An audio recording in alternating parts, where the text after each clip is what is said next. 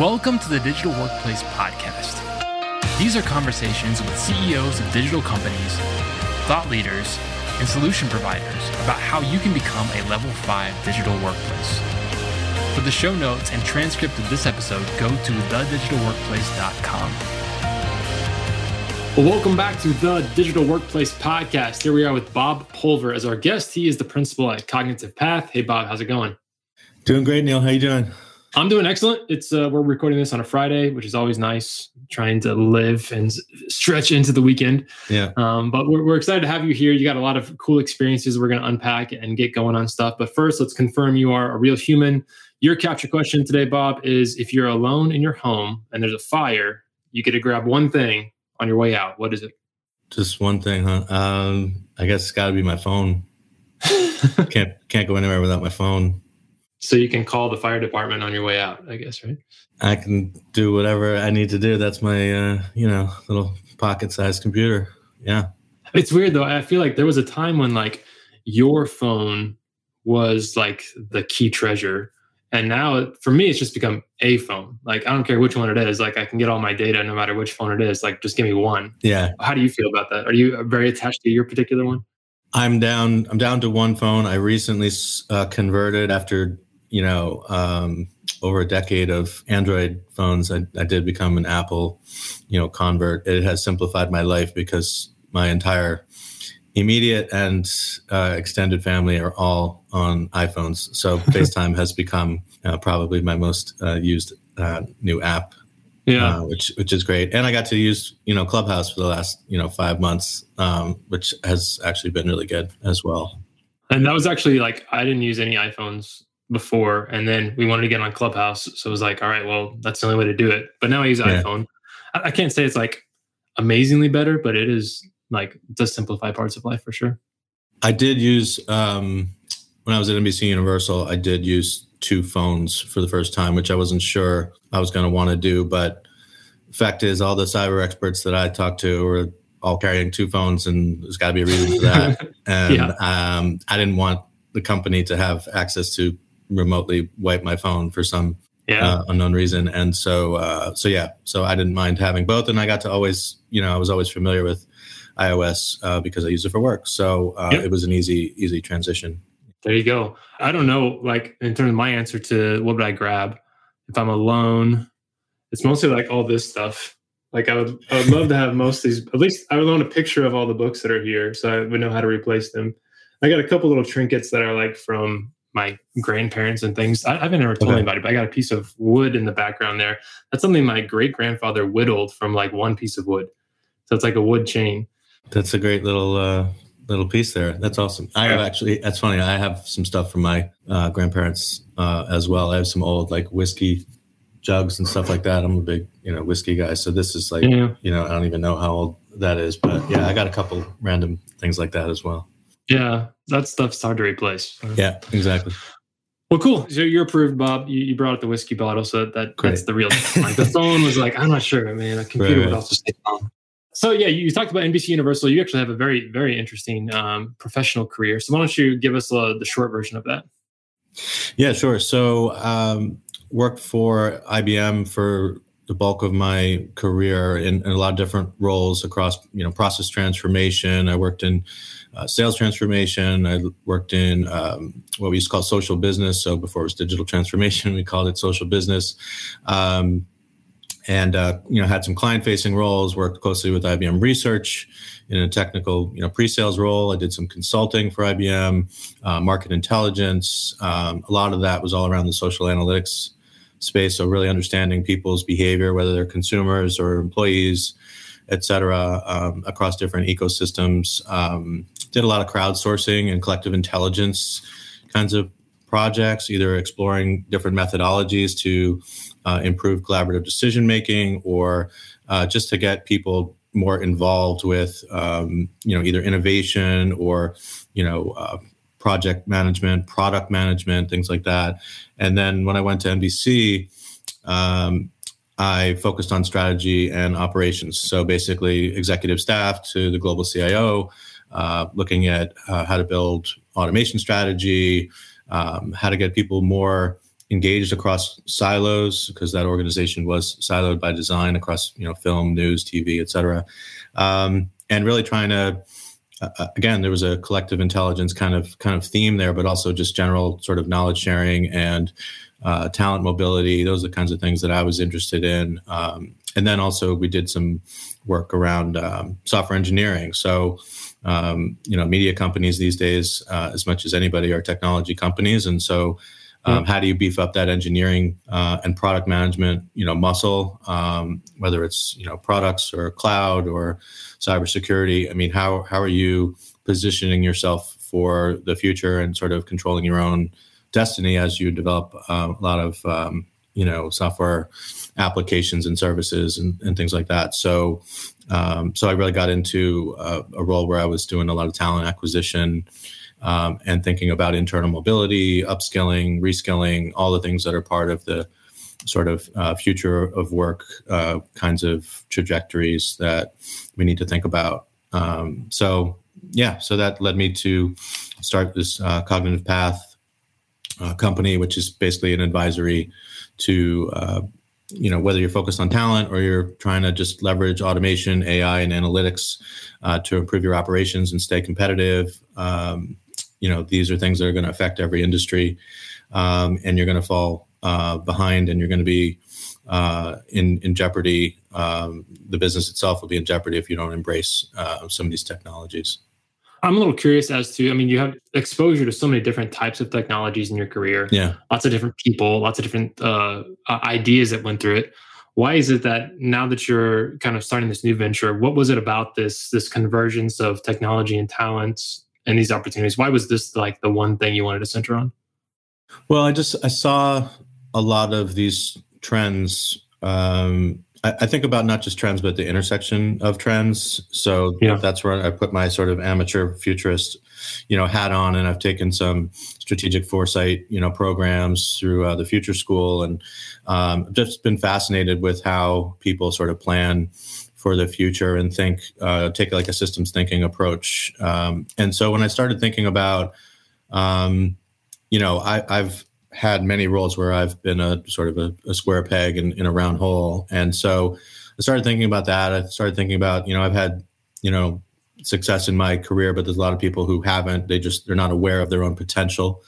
And no one has shown them the path forward. So the other thing is the last role I had at IBM was really leading this entrepreneurial community where everyone was trying to come up with novel solutions using the IBM Watson cognitive services.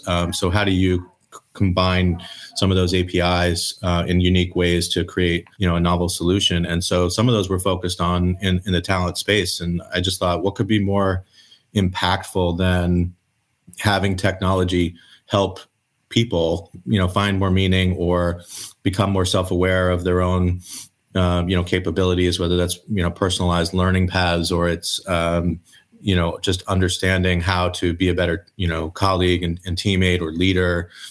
Technology can help you do that. And then you get into, some of the automation capabilities as you move up that automation maturity scale, if you will, from robotic process automation, RPA, up to, intelligent and even cognitive automation.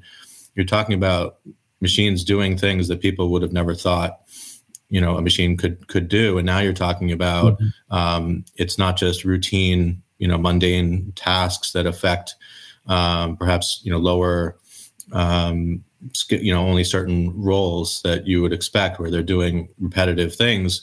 Now it's affecting knowledge work. Now it's affecting white collar jobs. And so I just think the combination of that technology with talent, letting people do the things that they're really good at and let the machines do the things that they're really good at. And you merge those things together and you have this ideal, symbiosis of where the term augmented intelligence really comes to provide a lot of value, right? You're not removing humans from the loop, right? You're still, involved in final decision making and things like that. Now, the machines may still learn, as they go and take on more and more tasks. But I think there's always going to be a need for humans, in the loop. Yeah, I sense that a lot in terms of like when people say, hey, the machines aren't going to take your jobs. It's going to be fine. Like you're going to be okay. There's always that little asterisk as like, for now, like Right. all the jobs we can think of that we're doing right now, they're not going to take tomorrow. Right. Eventually they will, but yeah, hopefully it's on us to kind of build those new jobs and the new experiences that will continually push us farther ahead. I feel like that's one way where we are not keeping up pace in terms of like, we're just still digging in our feet and saying, no, humans, we're going to keep doing this thing and not going to upskill ourselves as we go through. Yeah. I also think that, so there's technology that affects talent, affects us individually. And then there's technology that affects, teams and organizations. And so I think a lot of it and I saw a lot of this at IBM. So it's interesting that it's only really now becoming more mainstream, but things like, social network analysis, people analytics, these aspects of, future of talent, future of HR. I mean, I saw these in the mid 2000s. It was probably 2007, 8, 9, at the beginning of what we used to call social business, where people were really starting to embrace and digitize and become more social and digital savvy, I guess. And but just understanding, relationship graphs and understanding how to best, where are my experts? Where are the skills? Those kinds of things were all precursors to, talent mobility today, but also, improved methods of just disseminating, knowledge. So I think there's a lot of this is finally, getting the recognition it deserves because it's providing all this insight that we just didn't have before. Bob, I want to talk about a question that's always been bothering me lately. I feel like when we're looking for talent, and feel like we always put it in that term, like I'm looking for somebody who's outside my team, somebody I don't know yet. Yeah. So it's always in that terminology. And we're usually always looking for like a fully formed individual, like somebody who's going to come, they got to have these skills, they got to have these things that are there. And that makes it, one, hard to find people because there aren't a ton of fully formed, high functioning individuals that have all the skills that you need out there. So there's that tension there. And then there's also like looking around at the people that or people you're working with, you're like, man, no. There's like this idea in our head that I don't know how to upskill those people or reskill or whatever term you would prefer. So walk us through the tension, what you're seeing from your side. Yeah, this is a really important one. So one of the things that I actually experimented with at IBM, and again, it's now becoming, there's like unicorns in this space, but within HR tech, there's this concept of a talent marketplace, right? And so this is, just like you have gig marketplaces, externally, Upwork, Fiverr, TopTool, and places like that. You've got internal, talent marketplaces as well. Now, if they are, a lot of them do have the capability where you could use it for an entire talent ecosystem, meaning you could go out and start to look at a broader talent, global talent pool at this point, right? Where you could look across your internal organization, maybe, partner organizations, but you could also look for, independent, contractors or consultants and things like that. The only way you can really make sense of that is if the skills are all tied into that. And so I think where this space is evolving is you've got to, once you have all that information and those things are relatively mature and you can see both internally and externally, you can start to make decisions about, I've got a 6-month contract. It's going to, or 6-month project or product. And it's going to, I'm going to need this set of skills for the duration. I'm going to need this set of skills for, half that, or, and this is how, I see the strategy, sort of evolving, and I've got to evolve my talent, along with that, so we don't miss a beat. I think tools like that or platforms like that will get more intelligent to allow you to make some contextual, decisions about who you hire when. But there's a big push, if you think about the cost of hiring an external person versus finding talent internally who has the potential to succeed in the roles of the future, right? So this is a big thing for automation as well. I'm going to automate a specific set of tasks or processes. These are the roles that typically, perform that function. Do these people have the potential, once I automate that, to be moved into another area? So just from a cost standpoint alone, you would save a lot of money if you found resources internally. Now, that's easier said than done, right? You've got to overcome some cultural, barriers where managers or leaders might be hoarding, talent, or they're incentivized in the short term. They've got goals to meet. They can't just let somebody go. You can't just let your admin go into a coding boot camp for 6 months. You've got deliverables, right? And so you've got to strike that balance between organizational goals and objectives and what's in the best interest of the company, along with the goals and objectives of at a team level. So at some point those things need to get in sync if they're not already, which of course they should be. But there's a lot of people who are underutilized, right? In addition to people who are unemployed, there's underemployed, and there's people who are not aware of their own potential. So how do you tap into that, whether it's through assessments or other means? You've got to see what's in your toolkit already, right? And you've got some people who maybe we're going to leave because they're not happy, or because they're bored, or whatever it is. But that's why some of these people analytics and social listening and all these things, you can sort of take a pulse, an ongoing pulse of the organization to understand how to move the pieces around, because this is chess, not checkers, right? Like it's really complicated, and you've got to think multiple moves ahead. Yeah, and it is extremely complicated. I mean, I'm thinking about, I love in a lot of ways the push towards more like project-based teams, where it's more like, hey, this is the task we got to get done. Let me put together a team for 6 months, 2 years, 3 years, and put all those people together and let's get going. But that does require, I can't wait for somebody to be developed into that role. Like, we got to go, we got to hit the ground running, we got to move. So if I have a smaller company, like, I need all those people to be ready to go.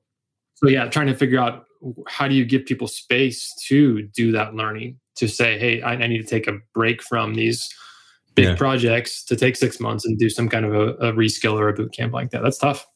Yeah, no, absolutely. I think when you start thinking about, so there's some folks like John Boudreau who have talked about work without jobs. I mean, it's a provocative sort of thought, right? But ultimately, if you had everybody, if you could do sort of just in time, staffing, and you had the right visibility to people's availability, their skills, their work styles, those kinds of things, you could potentially dynamically, compose and decompose and then recompose, teams like that. I mean, Dave Gray talked about, I think he called it podular design, right?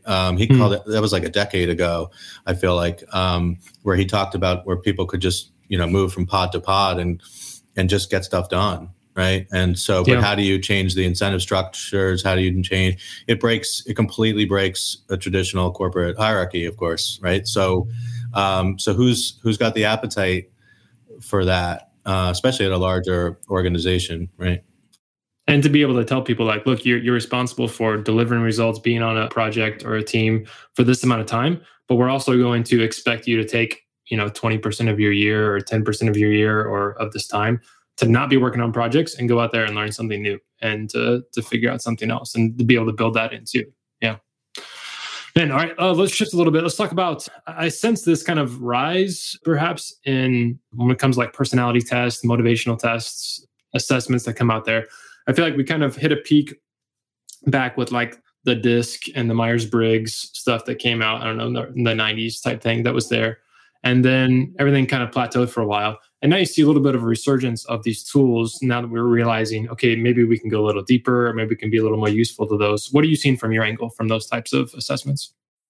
So I've taken a lot of these myself over the last 6 months as I've been, in my own, job search. And so I felt it was, it was a perfect opportunity to sort of as I'm recalibrating, the next step in my career, to really just gain a little bit more self-awareness, right? I haven't always had consistent feedback about, my performance. I mean, I know, people really like, working with me, and I know the things that I've been exposed to, but without that ongoing feedback, it's hard to continually, course correct and know that you're growing and improving, right? So I've taken a lot of these different assessments. Some of them were DISC assessments, but I've taken a lot. So Ray Dalio's, Principles U, I took that one. I took one from Plum.io was really interesting because it broke down. I forget how long it took me to take that assessment, but there were like at least 10, 12 different categories of things that I hadn't even really thought about. Like if you just sat me in a room and say design an assessment, I don't think I would have come up with the laundry list of categories. But it's everything from, how you deal with conflict, how you deal with, being a mentor or a coach, your work style, a little bit of personality. Do you like working alone versus in a team? Where do you thrive? So I think these things are incredibly important. Some of them will, and they're all very constructive in their criticism, not criticism, but, here's some things that you can work on. Here are some things you should look for, or even the type of organization that you should look for. Yeah. Because even when you say, oh, I want to go work for a startup. Well, what do you mean? Like, do you want to go work with 3 people before you even have a website or a mission statement? Do you want to work for somebody that's already got through, their Series, C, funding round, or, because it could be completely, chaotic, and you could wear, 10 hats versus, a clarity of mission, earning a salary instead of sweat equity. I mean, there's a lot of, differences in where you want to work. Yeah. And so I think the assessments are incredibly valuable to understand how to, where to put your chips, right? In terms of your job search, but also just where should I prioritize my own learning and my own growth? And then some of it's around, from a talent acquisition perspective, because that's where I'm focused on right now. How do you mitigate bias in, the hiring process? How do you improve, the candidate experience? How do you get quality over quantity in your pipeline of candidates? And so I think these assessments can be incredibly powerful. Now, I don't have necessarily a favorite or one that, checks all the boxes, but that's part of, I'm in the middle of drafting a blog post about, all the ones that I've taken and how valuable I think they are, in aggregate. I mean, I'll probably cherry pick, what I liked about each one. And so there's not one that I would say, okay, we're going to use this one and only this one. But I do think it's valuable to gather that information up front. I mean, you could really almost eliminate your whole initial screening process if you ask the right questions and you have technology that can actually interpret those answers. So not just how you answered it, but what can I infer from the content of your responses about how you work. So that I think is valuable because you're almost doing 2 assessments at once and providing feedback both to the hiring team as well as to you personally. So even going through it is a learning experience for the candidate. So I think there's a lot of value there. Yeah. I also like the maturity of a lot of these assessments that have come out. Like you said, like they have grown and there's much more insights you can get from them than you did before. And so we're kind of experiencing that. I think the whole nature of moving into a digital workplace also changes things because it used to be, hey, let's all do this test. We'll spend a day debriefing it. That was really cool, insightful. Oh, Bob likes these types of things. All right, that's cool. And then maybe one day that like triggers something in mind. Oh, maybe that's why he's like that. But that's pretty much the extent of it. But now when in these digital platforms, it's like, if I know, okay, I'm working on a team with Bob, that immediately I can pull up his profile, which almost becomes more like a user manual. Like, this is how you should interact with Bob. These are the types of messages that he likes. This is like his preferred communication style. This is his preferred leadership style. And you could even like customize a lot of that, like as I learn new things about you. And that stuff typically takes, a year or 2 years to learn about somebody and to be able to jump into those things and not assume that that's always going to be like that, but to have that kind of thing is great. But one point you brought up too is the interoperability of all these tests. Like it's hard to get everybody to use the same one, and that'll never happen because each one has its own strengths and weaknesses. But it would be nice, even like before I'm going to hire somebody, like I can see their profile as it comes through and know ahead of time if they're going to work on my team, or just some kind of universal standards around that. So I don't think that's going to happen, but there's definitely merit in that idea too. Oh, absolutely. It's hard because you're trying to put the right puzzle piece into the bigger puzzle, right? And so it's not, you're not just hiring a warm body. You're not just hiring that person in isolation. They're going to be working as part of a team. The team chemistry needs to work. So it needs to be I like the phrase culture add, not culture fit. And so how does this person fit? And I think Ray Dalio's, I was particularly interested in Ray Dalio's because I've, read his book Principles and how he thinks about and codifies a lot of what he learns into those kinds of structured diagnostics. So it's some really interesting work going on there. Very cool. Well, Bob, we have reached the end of our time. It's been a fascinating discussion. I've really enjoyed thinking about it. I feel like you're someone who's living in the present and got a foot in the future and figuring out how all this works as people get through it. Where can people go if they want to learn more about what you're doing? Just hit me up on LinkedIn is probably the easiest, or bob@cognitivepath.io if you want to talk about what Cognitive Path can do. I'm on all the socials as well. You can find me on Clubhouse, Twitter, wherever, Instagram. Yeah. We met on Clubhouse, right? That was kind of the first thing that came through. Well, cool. Yeah. And you talk about LinkedIn, just as we close off, it's like, man, I feel like I wish they were a little bit more ambitious because they could be a big part in leading the way in some of these talent conversations and things. I don't get it. I don't get why they missed the ball. I mean, it was theirs to just own. I mean, I don't get it. Yeah. It's fascinating to me. But it left opportunity for a lot of other people. There's some amazing startups doing some excellent, valuable work, and it'll be interesting to see how that market starts to consolidate over the next couple of years. Yeah, that'll be exciting. Well, cool, Bob. Thanks for being on the show. We look forward to continuing to listen from you in different parts and bring you in for new conversations. Excellent. Thanks so much, Neil. This is great. This has been the Digital Workplace Podcast.